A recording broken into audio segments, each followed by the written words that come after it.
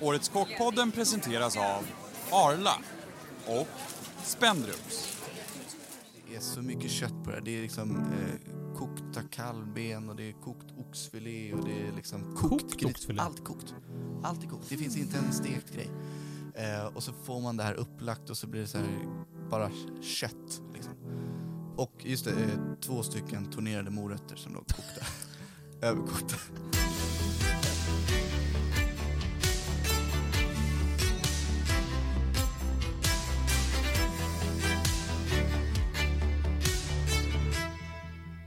Välkommen till Årets Kockpodden med mig, Stefan Ekengren och Thea Malmegård.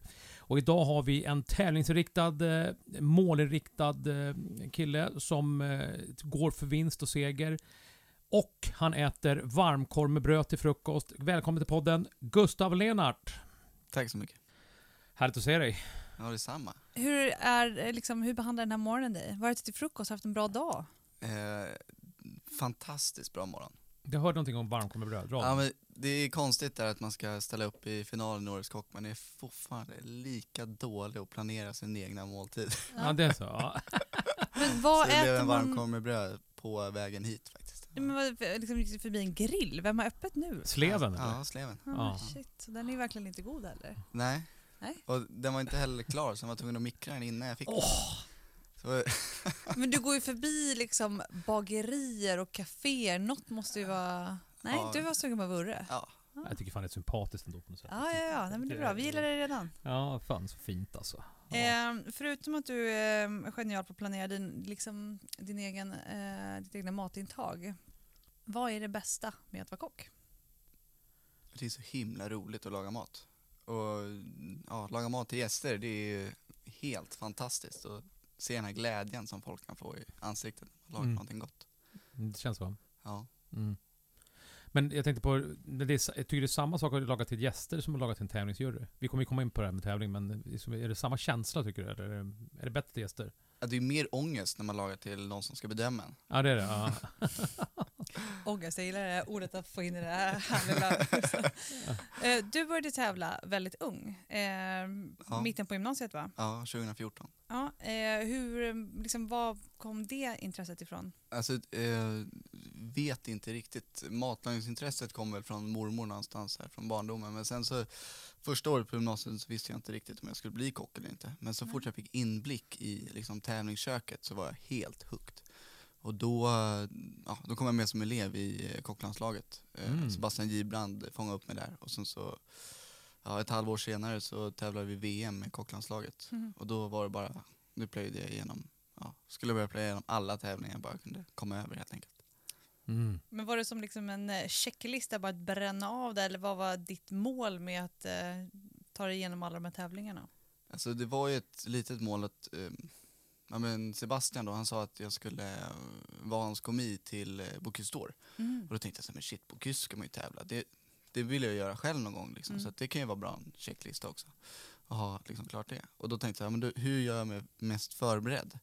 Ja, men jag plöjer igenom varenda tävling jag bara kan komma över. Och sen så blev det liksom, senaste tävlingen innan det här, det var min 12:e träning sedan 2014. Så det har varit några som jag har betat av helt enkelt. Men har du jobbat då?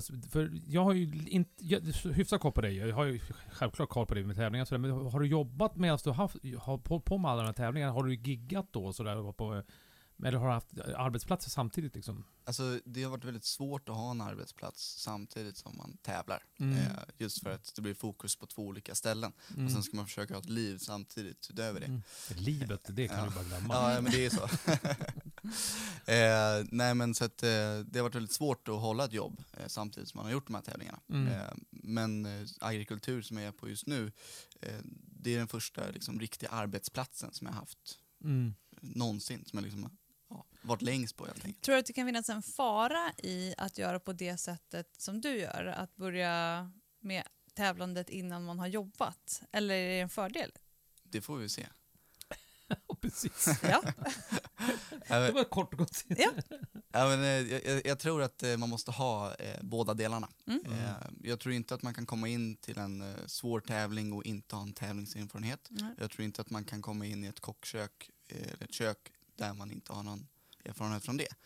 Bara tävlingserfarenhet. Så jag tror man måste ha det bästa ur 2 världar. Och det är därför jag tycker att det är så roligt att jobba på agrikultur just nu. Just för att där lagar man mat direkt. Det syns inte en vaktpåse och sous-vide-maskin på långa vägar, utan det är liksom steka köttet upp i hyllan. Bara känsla, inga termometrar, vedugn. Man lagar mat med känsla där. Och det är det måste man också ha när man kommer in i tävlingsköket. Vad kan du plocka in liksom därifrån tävlingsköket till dem där, där det är så mycket så liksom analogt så att säga liksom, och känsla?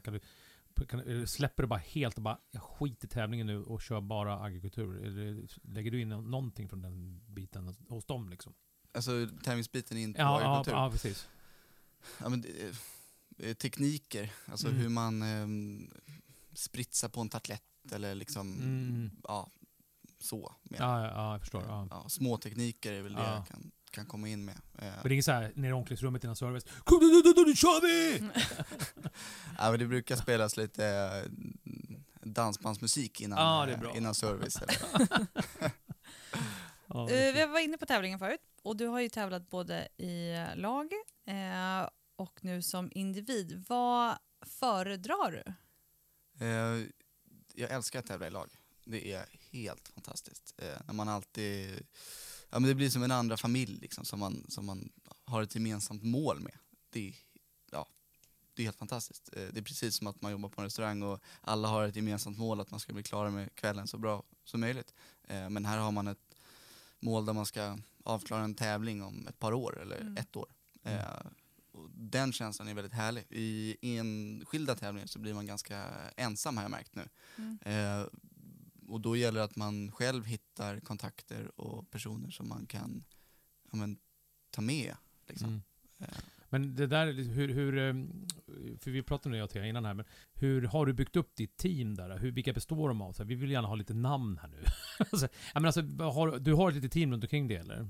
Jag hade det inför kvalet. Ja. Kommer du ha det inför finalen också, eller? Det är tanken. Ja. Ska vi bara förklara vad vi menar med när man bygger upp ett team? Det är kanske inte alla som har koll. Nej, men som jag ser på, men som att du har några som parametrar eller killar eller tjejer som du liksom kan bolla med, som du kreerar med, som är med och testar runt med tidsträning sen och med som är runt dig hela tiden så att säga och med dig av olika liksom art så att säga man säger. Kan jag tänka mig. Absolut, så tanken bakom mitt team, det är så här, man har ett litet smakteam liksom. Och då är det för mig viktigt att man har personer som inte har så egna starka åsikter men som ändå kan tävling. För om man får in en person som har en väldigt stark åsikt så kommer det färga mitt sätt att se på maten som jag lagar. Men en person som kommer in med ett öppet sinne och tänker så här, men shit, det här var gott. Du tänker så här när du lagar. Tänk så här, kanske är det bättre liksom. Och framförallt ha personer som kan tävling, som är väldigt så, man ser på tävlingsmaten och tävlingsbiten i det hela. Men också ha personer som jag tycker lagar god mat. Som bara kommer in och tänker så här, men shit, det här var ju gott liksom. Om inte de har den känslan så kommer inte domarna heller ha den känslan. Så det är viktigt att ha båda världarna. Är det bara människor som du känner väl eller tar du in folk som du absolut inte känner? Tänker du så, eller? Till kvalet så tog jag in person som jag bara har hört om och som jag träffat ett par gånger. Kan man få några namn här, eller? Så sugen på de där namnen. Ja, nej jag skojar. Nej, men jag håller det hemligt. Ja, jag skiter i det. Det är rätt. Jag kan tänka mig att Filip är inblandad lite grann. Ja, men det är. Ja, såklart. Ja. Självklart. Och apropå teamet runt omkring, det handlar ju kanske om förebilder. Har du någon speciell förebild i branschen? Ja, men jag skulle säga att Filip är en väldigt stor förebild. Jag har aldrig jobbat under en kock som har varit så... som har jobbat så mycket med sina anställda. Alltså, under hösten här så... Han var först in och preppade och satte igång köket på morgonen och han gick sist på kvällen. Liksom. Och det är väldigt inspirerande att jobba under honom. Man lär sig väldigt mycket. Och man tuffar på. Kanske också inspirerade till en jaktlicens som togs ganska nyligen. Ja, det var ju helt magiskt. Alltså. Berätta lite mer. Alltså på restaurangen så har jag varit självförsörjande. under väldigt många år. Då Filip har jagat till restaurangen, så under jaktsäsong så har vi tagit in det köttet vi har skjutit till själva. Och jag och min kollega William var väldigt sugna på det där, för vi har plockat väldigt mycket örter och framförallt William har plockat massa vilt liksom, till restaurangen. Men vi vill liksom utöka det, och då sa vi tar jaktlicens liksom. Och fram och tillbaka, hur skulle man kunna ta en intensiv kurs på 3 dagar när det ligger på helgen? Så vi satte ihop en kurs på restaurangen med några fler anställda och några vänner liksom. Så vi hade så här, 3 måndagar i rad så pluggade vi till jägarexamen, tog det, och sen så nu jagar vi också till restaurangen liksom. Har du varit ute och jagat den eller? Ja. Och har du vågat skjuta eller? Ja, jag fällde en kronhjort i höstas. Jävlar, jag skulle inte vågat det. Skulle du våga det eller? Ja, det tror Skulle jag. du? Ja. Nej, jag skulle aldrig våga skjuta. Jag skulle få darren alltså. Men du var hästabil alltså? Nej, inte riktigt. Alltså, jag är uppvuxen på landet med grisar och höns, så att liksom slakt har ju varit ganska nära i min familj ganska länge. Så det var ingen fara liksom? Nej. Kan du berätta lite mer om var du kommer ifrån då? Jag kommer från Sorunda, norra Sorunda, i Nynäshamn. Så en litet samhälle utanför Nynäshamn. Så man åker alltid förbi Nynäshamn när man ska ut till Gotland. Och det här är ett ställe som man aldrig åker förbi, för man har lagt om vägen. Så det är bara staden alla åker förbi. Men du är uppvuxen på en gård där eller? Ja. Okej. Kul. Och liksom, sysslade familjen med hanteringen av djuren, eller var det... Vi gjorde allt. Okay. Jag tror att mina föräldrar hade något så här litet ska bli självförsörjande tänk liksom. Farsan möbelsnickare, morsan jobbar i sjukvården. Men så vi har haft liksom höns och grisar under hela min uppväxt, och det har varit så här, grannen har haft lamm och får, och de är lamm på hösten och sen ligger de i frysen eller de är lamm på våren och sen ligger de i frysen på hösten liksom. Så att ta tillvaratagande på hela djuret, och liksom vara ute och rycka morötter i landet när man ska käka middag och sånt. Ja, jäklar. Drömmig uppväxt för en blivande kock. Ja. Härligt. Men jägandet, är det bara liksom, det blir ju sådär, är det bara dödandet, eller är det liksom är det naturupplevelsen, du gillar att vara ute i skogen och känna liksom vara ute bland, eller är det bara liksom själva jagandet, du gillar att vara ute i skogen? Det är en ledande fråga. Dödandet är en väldigt liten del. Jag förstår det själv. Så konstig fråga. Jag skulle heller inte säga att det är det som är det roliga. Jag tycker att när man kommer från liksom lite stressig restaurangmiljö, man har liksom jobbat hårda timmar, och sen så helt plötsligt får man komma ut i skogen, sätta sig på pass, man har i lilla jaktradion, man hör jaktledarna springa runt med hundarna i skogen, helt plötsligt så bränner det till, det kommer något djur, det var fredat så det får man inte skjuta, och sen så lugnar det ner sig igen, och så är man liksom bara där och då i naturen, och man bara sitter på en liten stubbe, tar en liten kopp kaffe, man har bössan som står lutad mot träet. Idag ska jag inte skjuta någonting, idag ska jag bara sitta i naturen. Fan vad härligt det låter alltså. Så är det en bra på att ställa in det. Verkligen, fast jag skulle ha svårt ändå för det här. Jag skulle få darren som sagt var. Men vi kanske ska gå in lite med på tävlingen. Ja, precis. Gul lök. Vad känner du spontant när du fick när det kom upp? Vad kände du? Sjukt Nej roligt. eller? Nej, sjukt roligt. Alltså, gul lök är grunden till väldigt mycket matlagning. Och här plötsligt ska man plocka fram det som en huvudråvara. Det är det som är liksom den stora utmaningen. Är gul lök verkligen så gott att man kan ha det som en huvudråvara? Ja, nu ska vi göra det liksom. Och jag ser bara positivt med att vi har fått gul lök som huvudvara. Det känns sjukt roligt. Ni ska ha 2 rätter med det, eller en rätt med den va? En rätt med gul. En rätt med gul lök. Jag hoppas jag säger rätt nu. Svårt att trolla fram 2. Ja, precis. Nog med en. Liksom. Men hur har du tänkt? Har du börjat tänka någonting? Ja, det var faktiskt på kvällen efter vi har gått vidare till kvalet, så satt jag mig hemma, eller först åkte jag till agrikultur och brände av en service, och sen så satt jag mig hemma och började tänka och började rita upp en liten tallrik, så att jag har typ en grund på rätten just nu. Men nu så ska jag bara gå in och laga det helt enkelt. Du har inte lagat någonting än eller? Ja, jag testade lite, men... Börjar alltid i den ändan att du skapar det visuella först och sen går in på liksom själva matlagningen? Det beror på. Mm. Jag tycker att det finns fördel med att göra båda. Och ja, men just i det här läget så valde jag att rita upp en bild först så att jag har det visuella. Ja, men typ så här ska jag tänka. Ja, men det är gott med det här och det är gott med det här och då kan jag få in det här. Så att man bygger en smakbild efter en bild. Men ja, det finns andra rätter som jag liksom i tävlingssammanhang som man har, ja men det ska vara smakbild. Tomat liksom. Ja. Men ritar du då? Sketcher? Du liksom tecknar då liksom, eller? Ja. Det gör det? Okej, ja. Spännande. Jag gick i bildklass i 3 år, 7, 8, 9. Så det var, jag tror att jag ganska mycket liksom, lärt mig från det. Liksom. Gud vad bra, vad härligt. Ja, spännande att ha den grejen. Jag är ju totalt hopplös på liksom, allt vad det gäller liksom, penna och alltså, så jag kan inte liksom ta till det verktyget när jag... Fast du är bra på att skriva med den. Ja, fast jag kan inte teckna. Jag är helt bedrövlig på det.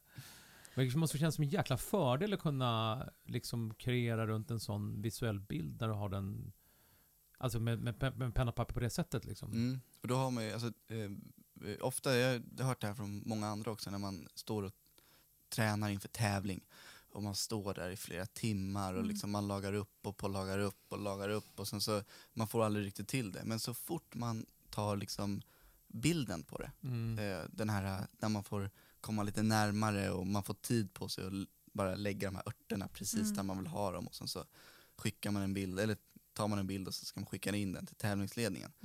Där hamnar man oftast i en liten safe zone, för då vet man så här, men det är så här det ska se ut. Det är det här jag ska jobba efter. Man har satt upp målet. Nu får inte jag ändra någonting. Nu är jag låst inför det här. Och just den här låsningen är ju ganska skön att ha. Ni ska jobba med gul lök. Ja, då kan jag göra massa med den här gula löken. Ni ska jobba med gul lök och ni ska göra en löksoppa av det. Ja, men då är jag låst till löksoppa. Så att jag tror också att man, när man ritar upp och målar den här grejen som man vill ha, den kan få ändra sig, men man har låst sig i huvudet och då kan man jobba lättare efter ett mål. Vad hade du gjort till inskicket? Jag satt ut till uttagningsjuryn. Ja, det var vit sparris som låg i en rundring som var skuren lite snett på sidan. Och så var det torsk och så hade de här fjällen på sig. Ja, just det. Det är bra. Sparris med sås och äggstuvad mango, lite grönpeppar, picklad lök och vilda örter. Kommer ihåg det. Det lät gott. Det var gott. Det var gott. Det var gott. Ja, bra. Gul lök var ju huvudråvaran som ni tillgavs. Vem blir största hotet? Vem tror du den gynnade mest som huvudråvara? Jag vet inte riktigt. Jag vet bara att det finns en person som kan påverka mitt egna resultat i tävlingen, och det är jag själv. Sen så har vi en jury som ska bedöma det här också. Så att de är ett ganska stort hot om man ser det på det sättet. Jävla stort hot. Du går inte runt och funderar på de andra så mycket liksom, du tänker inte så mycket på dem liksom. Nej, alltså jag tror att det bara hade stört mig om jag hade börjat tänka på alla andras prestationer, och de står nog och tränar sjukt mycket just nu. De står nog i träningsköket varje dag. Ja. Men du är liksom en vinnartyp. Du känner det att du liksom, är du där för att liksom du ska fan vinna det här? Är det så du känner, eller känner du att det märker man väl? Alltså jag skulle säga så här, jag är inte där bara för att känna på tävlingen och kanske vinna nästa år. Utan jag vill göra det till 100%. Om det är något som du har tränat på så är det förmodligen tävlings- och nerver. Ja, de finns, tror jag. De finns, ja. Men jag tycker att du har liksom haft så många tävlingar liksom bakom dig att du har kontroll på dem. Ja, det kan man tro. Jag tror det, men jag vet också att de kan börja spöka ibland också.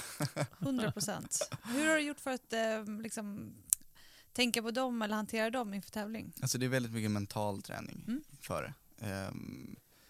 Och gör du den på egen hand eller? Ja, ofta typ hela tiden. Alltså så. Ofta hur man eller hur jag om jag är i en situation och jag känner mig nervös, då brukar jag alltid gå in till mig själv och säga, varför är jag nervös just nu? Och hur ser jag ut när jag är nervös? Och sen, hur ser jag ut när jag är inte nervös? Hur gör jag då? Och så ändrar jag då kroppsställningen till att visa att jag inte är nervös. Och då, hjärnan funkar ju så att... Fan vad smart. Ja. om du känner dig arg, då ser du arg ut. Men om du känner dig arg och sen så ser du glad ut, då är det jättesvårt för hjärnan att tro att den är arg liksom. Det är smart. Smart. Spännande ju. Men du, jag tänkte på en annan sak. Du har ju själv varit komi och sådär. Jag jobbat som komi. Du har ju gjort allting här i hela bältet här. Och det är elever på jobbet kan jag tänka mig och sådär. Hur ser du på den här komin som ni ska ha? Ni har ju en komi med i tävlingen ju. Alltså komin, den är, alltså i det här sammanhanget, den är inte där för min skull, utan den är där för sin egna skull. Alltså när jag gick i skolan så var jag också med på de här tävlingarna och jag tyckte det var så sjukt roligt. Och jag ville verkligen lära mig när jag var där. Så att det är väl det som jag ser den här komin. En person som är på väg ut i branschen, som verkligen vill vara med om en sån här grej. Så att den personen ska få lära sig allt när den står med mig i köket. Det är mitt sätt att se på det. Sen så vet jag också att det kommer vara stressigt och det kommer vara liksom, man kommer ha 1000 grejer i huvudet. Men det är väldigt viktigt tror jag att jag fångar upp den här eleven och att vi gör det tillsammans. Det är bra. Men du kommer att ha speciella uppgifter för den som du har bestämt innan, eller det måste du ha, eller hur bestämmer du innan liksom och sådär? Det kommer jag bestämma innan. Det kommer vara en liten, jag kommer ha ett tidsschema och sen ett litet to-do-schema och sen så kommer det vara vad komin gör. Kommer du få träffa dem innan, vet du det? Eller? Ingen aning. Nej. Jag vet knappt om vi kommer ha en komi. Nej. Så att, Det ska ni ha, tror jag. Det antar jag. Ja. Nu ska vi. Tänk på att du ska ha det. Jag har frågat det. Ja, men faktiskt, Stefan sa att vi skulle ha. Ja, precis. Andreas sitter där. Vad fan! Klipp bort! Att driva restaurang är tufft. Speciellt i dessa coronatider. Visita står bakom er företagare med rådgivning om allt från serveringstillstånd till personalfrågor och hyresförhandlingar. Läs mer om hur Visita kan hjälpa ditt företag på visita.se.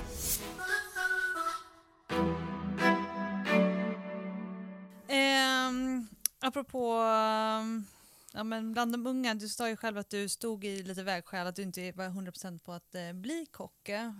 Vad har du för råd att ge till de som står precis där du var då? Vad krävs för att man ska vilja jobba med det här yrket, tror du? Jag tror att man måste hitta rätt. Och jag tror att man måste söka sig till ett ställe där man tror att man kommer trivas. Liksom. Det är jättesvårt att säga vart man kommer trivas innan man har testat det. Alltså, att jag kom in på agrikultur och stormtrivs, det hade jag ingen aning om. Jag hade hört om agrikultur under väldigt lång tid. Liksom. Men att jag skulle må så bra där, det hade jag ingen aning om förrän jag faktiskt började jobba där. Så att det är väl bara att testa. Hitta någon bra kock som ni själva tror på. Liksom. Och sen så försök att jobba under den kocken. Så. Oftast är det ju inte restaurangen, utan oftast är det kocken som gör restaurangen och inte restaurangen som gör kocken. Liksom. Men det är väl också så att det kanske inte var så planerat för dig, eller du kanske inte har haft en jättestrategi runt själva arbetsplatsen, eller har du haft det? Eller vad du vill jobba så utan det har bara blivit som det har blivit, eller? Ja, men jag tyckte ändå att agrikultur var ändå det hade jag ändå en plan för. Först var det Gyllenfreden som jag jobbade på, det är samma koncern. Okay, så efter hela Bocuse-köret så då började jag jobba på Gyllenfreden. Och då var det mer så här, lära mig att laga mat på riktigt. Liksom. Stå där och laga beef wellington. Och, Vem var det som var köksmästare där? Fredrik heter han. Okej, han är kvar eller? Ja. Har det öppet nu? Ja, det är det. Ja, gud ja. En av de bästa utserveringarna på söndagar när det är sol. På innergården där? Vad är den då? Ja, den är framför restaurangen. Alltså det är en ganska mörk lokal. Men de måste smälta upp massa bord utanför. Så man sitter där och dricker lite sill, eller dricker lite snaps och käkar lite sill. Dricka sill. Ja. Vi kommer ju in fram och tillbaka på de här tävlingarna hela tiden, och att jobba och kombinera livet. Kan liksom pressen på perfektion och allting som man ska leverera på de här tävlingarna ibland bli för mycket, tror du? Det tror jag absolut. Det är många gånger som jag har sagt till mig själv, nu skiter jag i det. Hur tar det sig uttryck? Oftast i nedstängning liksom. Eller vad man ska säga. Jag tycker att det är viktigt att prata om att det inte bara är liksom den här tävlingen och allting som är positivt. Nej. Att man ändå, det är viktigt att lyfta Allt runt omkring. Ja, min flickvän har sett det mest liksom. När man står där och har jobbat men säkert 300 timmar i ett träningskök och man ska iväg strax och tävla och sen så är man inte riktigt klar med det här lilla sista och sen så kommer man hem och då man får frågan hur man mår och så säger man men allt är bra, ja men det är lugnt, jag ska bara sova. Och sen så är man nedstängd liksom. Går knappt att snacka med och så. Hur reagerar hon då? Oftast med en stor kram. Okej. Hon är inte arg och så här för att nu är du ledig och du är helt nedstängd liksom. Nej, sällan arg på det. Nej, hon är väldigt förstående. Vi träffades faktiskt när jag tävlade på KYS. Och så att hon har ganska stor inblick i liksom, hur mitt liv ser ut. Att jag tävlar ganska mycket och är ganska mycket hemifrån. Så att, hon har inte hunnit vänja sig med något annat. Nej, jag menar det. Det här blir som en arbetsintervju det här. Har du några svagheter som du känner liksom att du vill avslöja sådär? Ja, men en sak som jag känt väldigt länge att jag inte gör, som jag verkligen borde göra. För oftast är det så att man vet vad man ska göra, men det gör man inte. Det känner nog många egentligen. Men det är det här att man tar tag i sakerna direkt som man faktiskt kan ta tag i. Alltså, gul lök. Jag börjar tänka på det. Ja, men det här skulle jag testa. Ja, men jag kan inte testa det idag. Ja, men jag kan inte testa det imorgon. Jo, det är klart du kan testa det där. Du kan testa det nu. Du kan gå och springa och köpa en gul lök och så gör du det där. Eller typ, men du ska beställa råvaror till träningen. Varför ringer jag in dem på natten, dagen innan? Varför ringer jag inte in dem direkt när jag skrivit listan? Liksom? Det är så här, varför skjuta upp på grejerna? Gör det bara direkt. Det kommer liksom, Men stressar det dig där, att du är så? Eftersom du ser det som en svaghet då? Liksom. Det gör det. Men jag vet också om det. Så jag vet också om problemet. Och då är det så här, men det är bara jag som kan göra någonting åt det. Så att nu får du... nu får du sluta stressa över det. Nu får du bara göra det. Jag tänker att det där med den lilla grejen som jag tänker med det här med beställa varor, det förstår jag att det är stressande. Men det här med gula löken, det tror jag att du inte har tänkt färdigt riktigt. Det är liksom ett tecken på att du inte har riktigt tänkt färdigt på gula löken. Liksom. Du vet vad jag menar? Därför gör du inte, testar du inte. När du har tänkt lite till, då testar du. Liksom. Jag tror att det är inte samma sak som att beställa varorna. Ja, du ser det så, ja. Ja, jag tror det. Ja, jag tror det. Det är två olika saker där. Då. Ja, men det jag ville liksom komma till, det var att sluta skjuta upp grejerna som man vet att man kan göra. Liksom. Nu har det inte varit någon situation med gud. Jag vet exakt vad jag ska göra. Ja. Jo, men... Om det skulle komma. Ja, om det ska komma. Ja, men det är bra att du känner att du har liksom koll på dina svagheter ändå. Och att du kan prata om dem. Liksom. Det är bra. Nej, men det tycker jag också är viktigt att man vet. Ja. Annars är du liksom helt perfekt med att skära. Nej, men det är jag inte. Helt perfekt. Ja. Det blir man alltid. Långt ifrån. Ja. Hur är man en sund förebild för unga kockar? Du är fortfarande väldigt ung själv, men jag tänker att du kommer inspirera många med din story och din ganska annorlunda bakgrund. Framförallt alla som nu går i gymnasiet.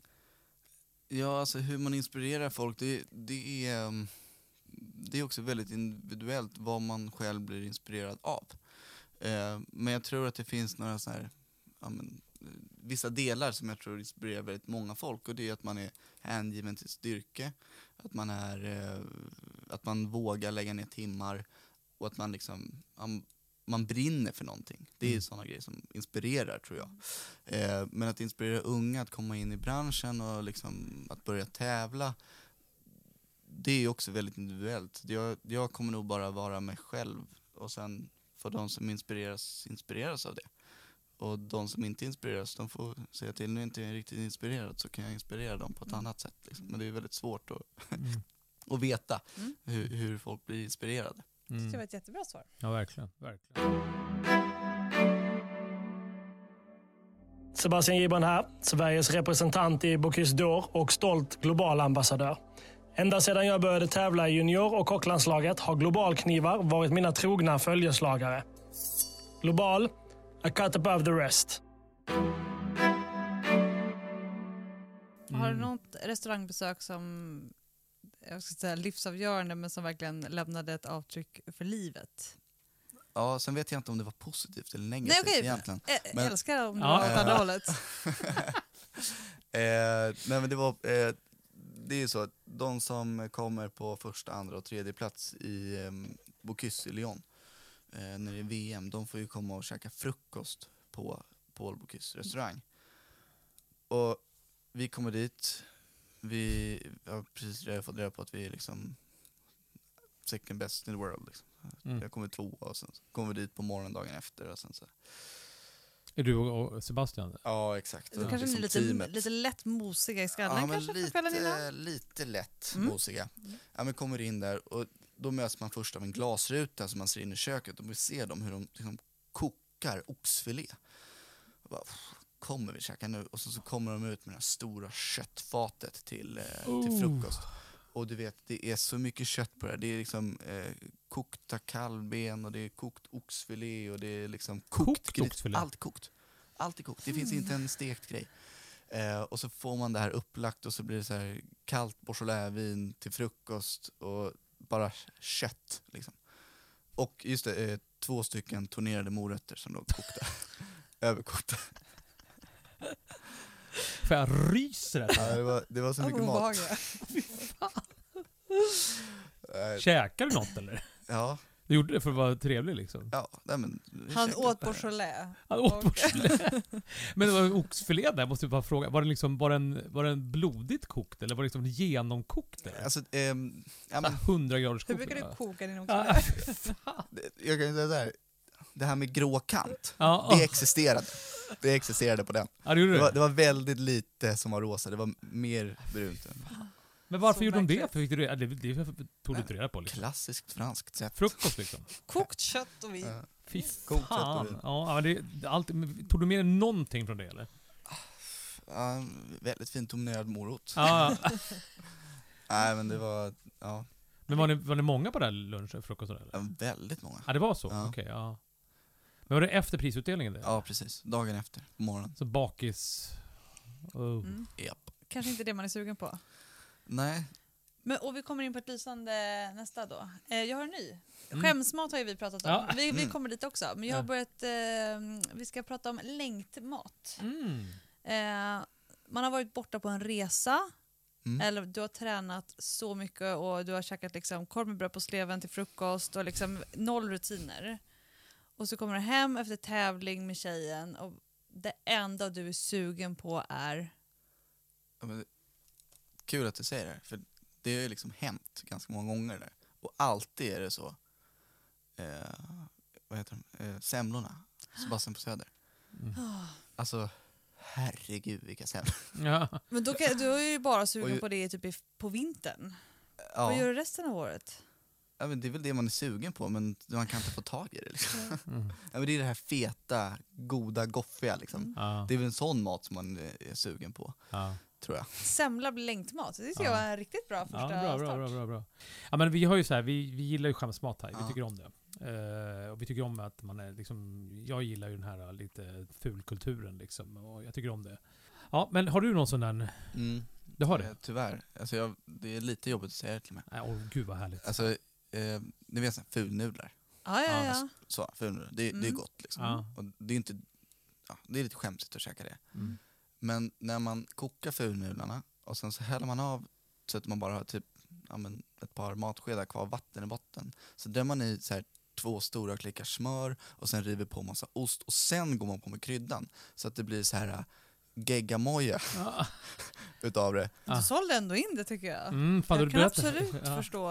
Det är gott. Det är det. Det blir sjukt salt också för kryddan är ju... Ja, alltså det blir så här salt, fett, klibbigt, smör, ost. Ja, den är typ lite haklapp. Ja, men typ haklapp. Ja, den är bra. Och sen, bra. Om man... det är ganska jobbigt att äta så jag tar alltid saxen så klipper det. Så jävla bra. Timer på mobilen och bara... Fan vad bra alltså. Herregud. Ja. Jag ska bra. sax alltså, är fan underskattat. Ja. Det är bra. På sax pizza är bra. kör jag, men ja, sax och pizza är bra. Ja, men det var bra. Det var bra. Lite och så så här, direkt ifrån kastrullen för det är jävligt jobbigt att diska sen. Skitjobbigt. Så att Drar du efter service ibland eller? det är oftast då jag drar. Ja, det är det. Ja. Ja, den var bra. Bra nattamat, ja. Ja, bra. Jag tar med mig den. Ja, den tar jag också med faktiskt. Kanske till barnen. Ska inte vara såna. Det är bra mått på en skämsmått att barnen skulle gilla den. Det är skitbra. Ja, fan vad bra. Det var superbra mat tycker jag. Men du, har du något så här favoritkök? Alltså något utländskt kök som är din favorit sådär? Så du känner är liksom... dit kommer du alltid tillbaka till. Det köket kommer du alltid tillbaka till. Island. Ja. Fine. Alltså deras matkultur. Väldigt fin. Och deras råvaror. Wow. Fan vad häftigt. Ja. Och hur är den då? Den är bara ren eller är den... Alltså, den är ju väldigt så här, tagit vara på väldigt mycket. Mycket fisk. Mycket från vattnet liksom. Och sen så har de den här nergrävda hajen som de gör på 6 månader när man gräver ner en haj. Okay. Och den är riktigt äcklig. Men det är en fin grej. Jäst eller? Ja, typ. Alltså, haj innehåller ju något gift som man inte ska käka. Liksom. Så de gräver ner den i marken i 6 månader och sen så utvinner... det finns massa ammoniak liksom, som bildas då och sen ska man käka det. Det är som... tänk dig liksom kokt skinka. Liksom, den konsistensen, fast det är helt vitt. Mycket skrynkliga pannor här. Och sen så biter man i det här och sen så är det bara ammoniaksmak. Liksom. Den är väldigt äcklig. Så den inspireras jag inte av. Men allt annat. Men så här kokt torskhuvud har de. Och, Har du rest mycket på Island? Eller? 2 gånger har jag varit där. Gillat det varje gång då? Ja, verkligen. Verkligen. De har en restaurang som heter Mat runt Rycker. Okay. Och det är en av de bästa matupplevelserna jag har haft. Fan vad kul. Ja, men tävlingen där. Jag har lite fråga om tävlingen. Thea har ropat ut ditt namn liksom och du har vunnit Årets kock. Vad fan händer då? Vad händer för dig det året? Vad händer det för på kvällen först då? Är det liksom bara... Blir det party eller är det en sån som bara firar med tjejen? Jag tror att jag går in med inställningen party. Men sen så känner man sig själv varenda gång man gått in med inställningen party. Då kommer man sitta där. Och sen så har man somnat innan första förrätten till vinnarmiddag. Men du känner att året då? Efteråt då? Hur ska du använda det? Alltså, göra så mycket som möjligt tror jag. Eller vet jag skulle göra så mycket som möjligt. Och framförallt att bygga vidare fram till nästa tävling. För nästa tävling tänker jag nog blir Bocuse. Det är så? Ja, det är en tävling som jag alltid velat tävla liksom. Och jag tror att det hade varit positivt att göra Årets kock innan Bocuse. 100%. Så man har en bra grund att stå på. Men kul att du kom, Gustav. Kul att ha dig här. Kul att lära dig känna lite mera. Jätteroligt. Stort lycka till och köp lite lök på vägen hem. Ja, det ska. Kör över de jävlarna. Lycka till. Lycka till. Tack så jättemycket. Tack. Ha det fint. Så.